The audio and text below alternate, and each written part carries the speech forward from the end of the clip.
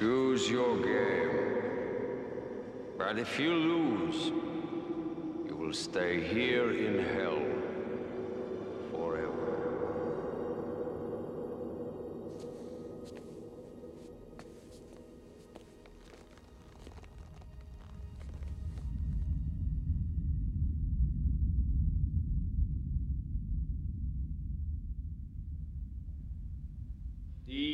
Wow.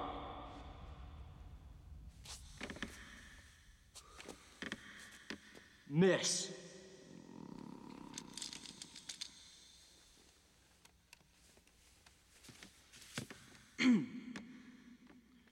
B3. Miss. C6.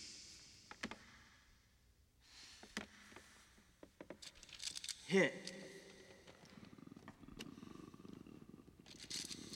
Dude, I know.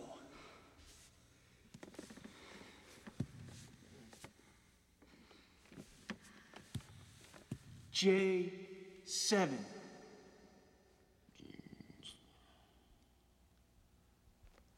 Hit. A hit. You have sunk my battleship. Excellent! Yeah! I totally knew you put it in the J's, dude. Good thinking, Ted. You must play me again. What? Best 2 out of 3. No way! Yes way.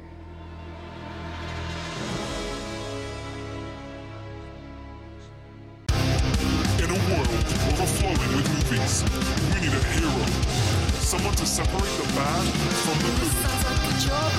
Verbal dioramas. Watches all the movies from comedy to drama. From the top roll sound. And don't forget the action. She'll watch until the end and then she'll give you her reaction. Movies you know, movies you don't. Prequels, sequels, remakes, and trivia and outtakes. Movies you know, movies you don't. Interesting stories, all the categories.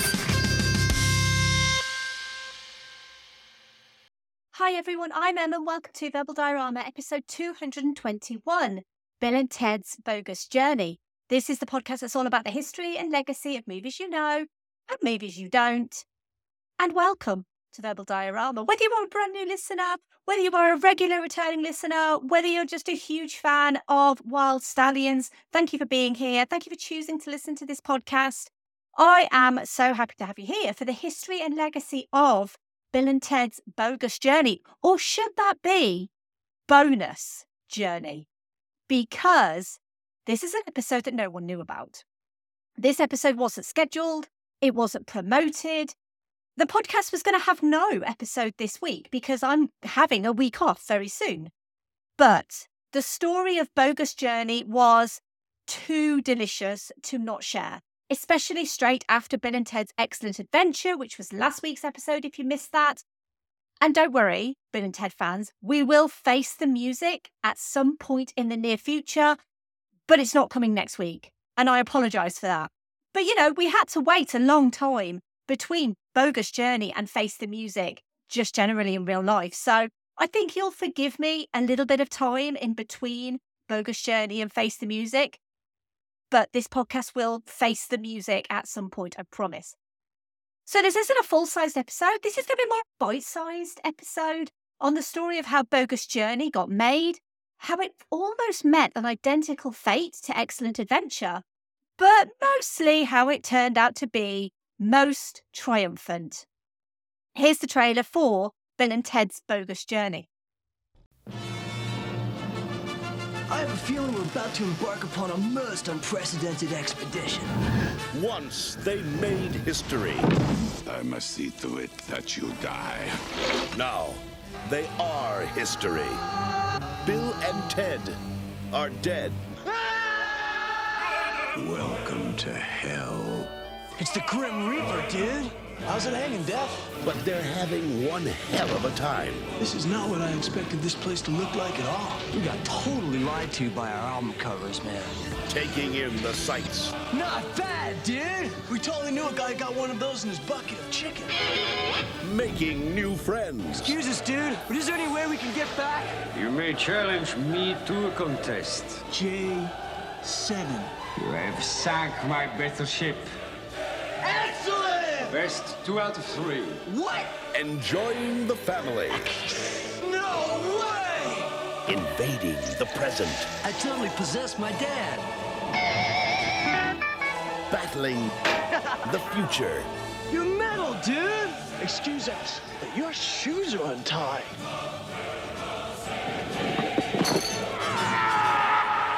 Can't believe we just smelled and death! And meeting their maker. Guy, congratulations on Earth! Not to mention your other great planets. Mars, Jupiter, Uranus. It's the comeback of all time. Bill and Ted's Bogus Journey. It's a trip. Best of 7? Damn right! Ah, dude! Left hand red. Ah!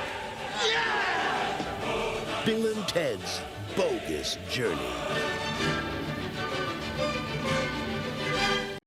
The world of our distant future is a veritable utopia, thanks to the lyrics of Bill S. Preston Esquire and Ted Theodore Logan and their band Wild Stallions. However, would-be conqueror Chuck Dinamolos wants change and threatens to throw history off track by sending evil robot Bill and Ted back to kill their good counterparts. Finding themselves dead, the boys must outwit the Grim Reaper and traverse heaven and hell to return to the land of the living, rescue their babes, and have a most triumphant concert at the all-important Battle of the Bands. Let's run through the cast. We have returning Keanu Reeves as Ted Theodore Logan, Alex Winter as Bill S. Preston Esquire, William Sadler joins the team this time round as Death, Joss Ackland as Chuck D. Namolos, George Carlin as Rufus, Chelsea Ross as Colonel Oates, Pam Grier as Ms. Wardrone, Hal Landon Jr. as Captain Logan, and Amy Stock Poynton as Missy. Bill and Ted's Bogus Journey was written by Chris Matheson and Ed Solomon and was directed by Peter Hewitt. So within weeks of Bill and Ted's Excellent Adventure opening, discussions started on a potential sequel. The original idea was your typical sequel, a retread of similar events, except this time Bill and Ted would be in their next school year failing English. And to complete their English report, they'd go into famous literature like Romeo and Juliet, which is ironic because I've just done an episode of William Shakespeare's Romeo and Juliet, but I digress, and Huckleberry Finn. They'd interact with the characters, so like time travel, but fictional time travel, because Bill and Ted is also fictional, so it makes it kind of meta, I guess. The other idea that they had was Bill and Ted would die at the hands of evil robot usses and end up in hell. There really is no in between, either English report or ending up in hell. But the first idea was actually kind of non-triumphant. The idea of killing the characters seemed to open up all kinds of new possibilities and stories. The idea of a seance, of taking on death himself, in a clear homage to the Seventh Seal, of having evil versions of Bill and Ted and them creating their own good robot versions, and of course, Station. But unsurprisingly, the studio weren't keen on the idea of sending these beloved characters to hell.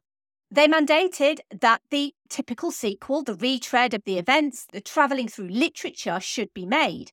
But in true Bill and Ted style, that just didn't pass muster with Bill and Ted themselves.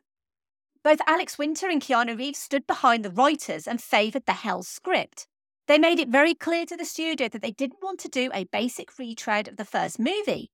They liked the idea of breaking new ground, playing evil versions of Bill and Ted, and exploring the characters in more detail, going into their histories, go a bit darker, have confrontations with Bill's granny and the Easter Bunny. They were the stars, and the movie wasn't going to be made without them. Not to mention the schedule was tight and it would be difficult to do rewrites. And so, miraculously, the studio buckled. With Reeves and Winter's staunch support, Solomon and Matheson got their weird sequel, and shooting was scheduled to start as soon as possible, fitting around Keanu's burgeoning career. So he'd starred in the excellent Ron Howard family comedy Parenthood, which was filmed after Bill and Ted, because I mentioned in the last episode, financial issues at Dino De Laurentiis' production company meant the movie was shelved for a year or so. Parenthood was released the same year, but 1991 was a particularly big year for Keanu Reeves, with starring roles in Point Break and My Own Private Idaho coming out the same year as Bogus Journey. The 10-week shoot had to be delayed until the 7th of January 1991 because Reeves couldn't make it until then due to working on My Own Private Idaho. They stuck to the 10-week schedule by editing the movie as they went along, shooting 5 days a week and editing on Saturdays to meet Orion's mandated summer 1991 release date. While Alex Winter and Keanu Reeves were on board with Ed Solomon and Chris Matheson's ideas, one person who wasn't was the original director Stephen Herrick. He was approached to direct what was then called Bill and Ted Go to Hell, but he thought the screenplay was mean-spirited and seemed to be more of a parody of a parody. Solomon and Matheson didn't want to change much in their script, and so they amicably parted ways with Herrick, who wished his replacement Pete Hewitt well. Herrick would go on to direct Don't Tell Mom the Babysitter's Dead, The Mighty Ducks, and The Three Musketeers. Peter Hewitt was a first-time feature-length director, having only previously done a 30-minute short film called The Candy Show, but this was enough for the producers and screenwriters to give him a shot. He was honest and he wasn't afraid to speak his mind, but he loved the concept of the movie. They also needed to cast Death. And who do you cast as the Grim Reaper? Possibly Bengt Ekerot, but also William Sadler, of course. At the time, he was primarily known for taking villain roles, such as in Die Hard 2. But he had wanted to return to doing comedy, as he'd done earlier in the Broadway production of Biloxi Blues with Matthew Broderick. He loved the first movie and auditioned on tape first with a Czech accent, copied from actor Jan Triska, who Sadler had worked with previously. He was asked to audition in person, but to look the part and go to a Halloween store. He didn't do that, though. He contacted Die Hard 2's makeup artist, Scott Edo, who offered to help. Sadler showed up at his apartment the morning of the audition, and Edo did authentic old-age makeup. It was so believable that one of the producers remarked that he, quote-unquote, looked older in person. He wasn't the only person in contention. They'd asked Christopher Lee and Christopher Lloyd, but clearly he was the best person for the role, as he's embodied it ever since. Sadler also had a cameo as the Grim Reaper on a 1994 episode of Tales from the Crypt. This was before he starred in Tales from the Crypt Demon Knight, which is episode 66 of this podcast, by the way, and a super fun movie. I love recommending Demon Knight. Please go and watch it. It's a lot of fun. Sadler didn't make any changes to the scripted version of Death, except for the accent, but he did want to make Death needy, vulnerable, and insecure. Death's journey of being beaten constantly at games, being dragged to heaven, back to earth, and then finally allowed to join the band was the scripted arc for the character. But Sadler gave him the emotional backbone. It was Sadler's idea to walk past a smoker and say, "See you real soon," which the director Peter Hewitt loved, but they didn't have an actor to play the smoker. So the smoker is the director Peter Hewitt in a cameo. Kevin Yeager would be in charge of the effects, creating the creature suits, old age prosthetics and makeup effects on the movie. Yeager designed the Chucky doll for Child's Play, as well as the makeup for 3 of the Nightmare on Elm Street movies. Yeager would return for the effects in Face the Music as well. Yeager also designed Station, whose name remained a mystery until 2017, when Ed Solomon confessed on Twitter that it was a typo. They deleted a scene in the script at a police station and removed everything except the word station. They were so drunk at the time, they kept repeating the word station in an alien voice. And lo and behold, Station was born. Just like Excellent Adventure, a different ending was originally conceived and filmed, with Bill and Ted bringing themselves back from the future every minute for 10 years to create a huge Bill and Ted army. It went to test screenings and audiences hated it, so a new ending was shot over 10 days instead. Alex Winter also confirmed in a Reddit AMA that they shot scenes for an alternate ending that was never completed. It would have been a car chase between Bill and Ted and all of their fears unleashed from hell. The scenes would end up in the comic book adaptation of Bogus Journey instead. Test audiences also hated the original movie's much darker tone. It was more of a black comedy with really evil robot usses. The evilness of the robot usses was toned down to make them more comically evil, as opposed to just really super evil. As I mentioned, the working title of Bill and Ted's Bogus Journey was Bill and Ted Go to Hell. This title raised concerns about the studio's ability to market the movie. They could only advertise the movie on US network television after 9 o'clock if the title contained the word hell. Executives didn't want to run the risk of alienating a larger audience because this was a PG sequel aimed at all ages, and so because of this, the name of the movie was changed to Bill and Ted's Bogus Journey, which was both less offensive and more reminiscent of the excellent adventure of the previous movie. But I'd argue that Go to Hell leans a lot more into Face the Music, but obviously they didn't know they were making Face the Music back in 1991. I mentioned last episode there was a time when it appeared unlikely that Bill and Ted's Excellent Adventure would be released. The original movie's production company, De Laurentiis Entertainment Group, filed for bankruptcy just before it was set to be released, and for a while it remained in limbo before being acquired by Orion Pictures. Obviously, have a listen to the previous episode if you haven't for more about that. But uncannily, Bill and Ted's Bogus Journey nearly suffered the same fate as its predecessor. Just before the movie's release, Orion Pictures also found itself on the brink of bankruptcy and briefly thought about selling the film to another studio to help with their financial issues. Fortunately, the studio remained in operation long enough to successfully release the movie. Since then, the Orion Pictures name has been revived and the production company helped fund the most recent Bill and Ted Face the Music. When it was released, on the 19th of July 1991, it faced literal Judgment Day. And I mean literal Judgment Day, because Terminator 2 Judgment Day had been out for 4 weeks at that point, and it was still doing great business. Bill and Ted's Bogus Journey had to settle for second place. It dropped to 4th in its second week, 8th in its third, and then by its 4th week, it was out of the top 10. It would end up grossing $38 million from its $20 million budget, so probably just about breaking even. Obviously, the fact that Bogus Journey had its own robots that travelled through time to change the future is also a wonderful little additional homage when going up against James Cameron's time-travelling robot sequel.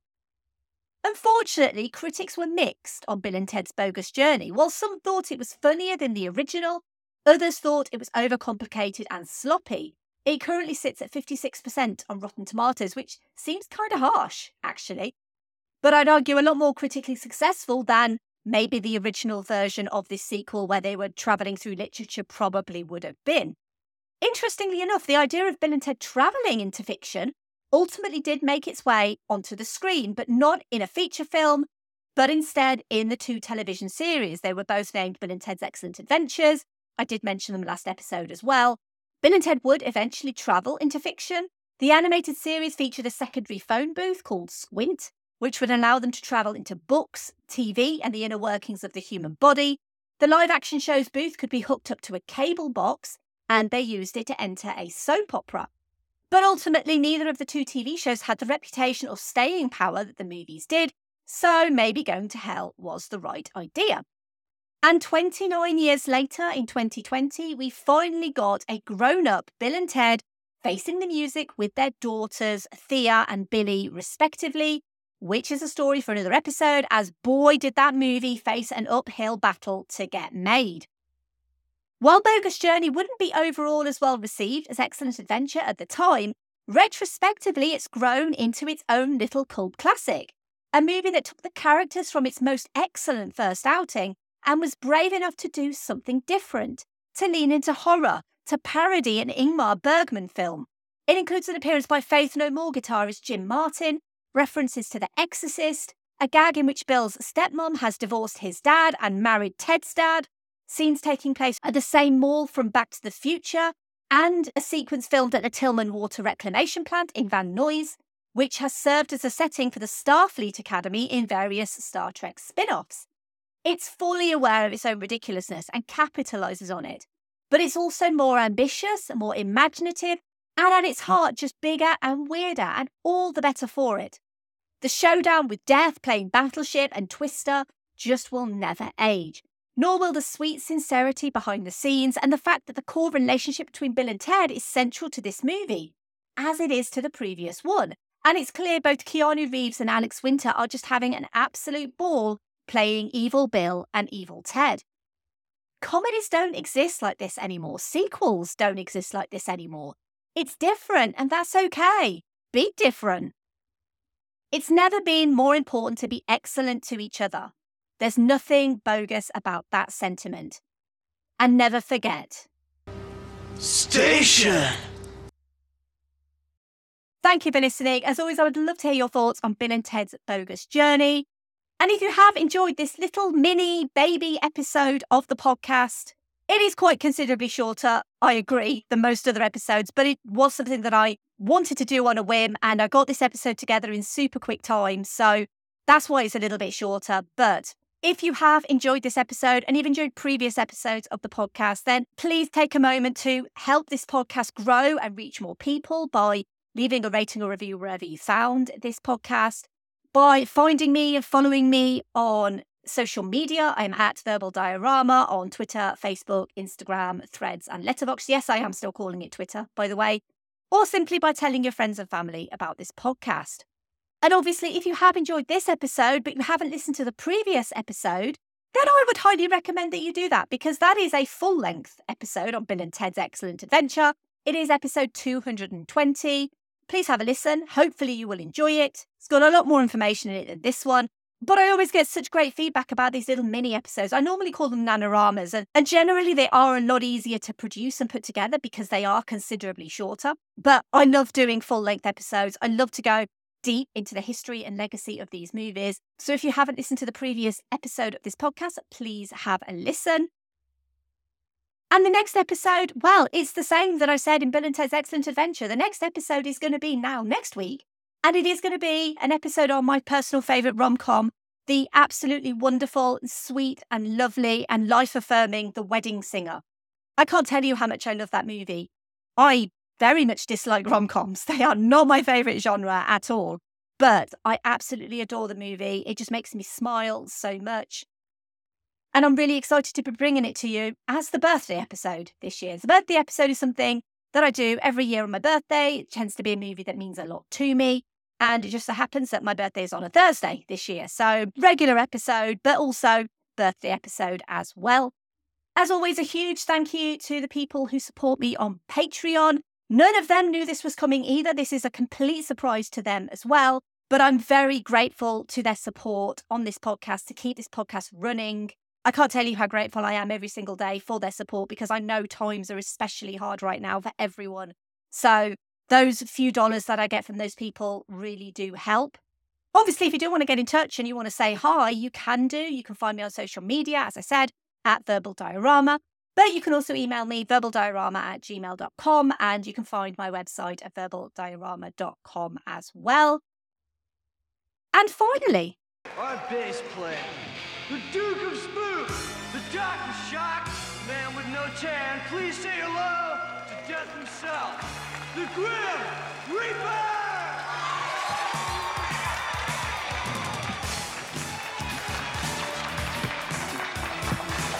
You might be a king or a little street sweeper, but sooner or later you dance with the Reaper.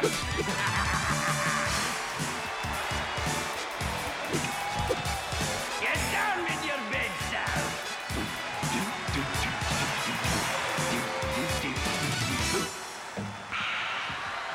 I love show business. bye. Movies you know, movies you don't. Prequels, sequels, remakes, and trivia and updates. Movies you know, movies you don't. Interesting stories, all the categories.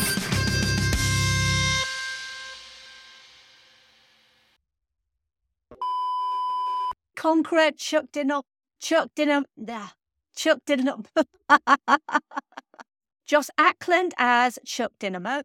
Chuck Dynamo. Chuck Dynamo. No, what? Why can't I say this word? Chuck Dynamonos.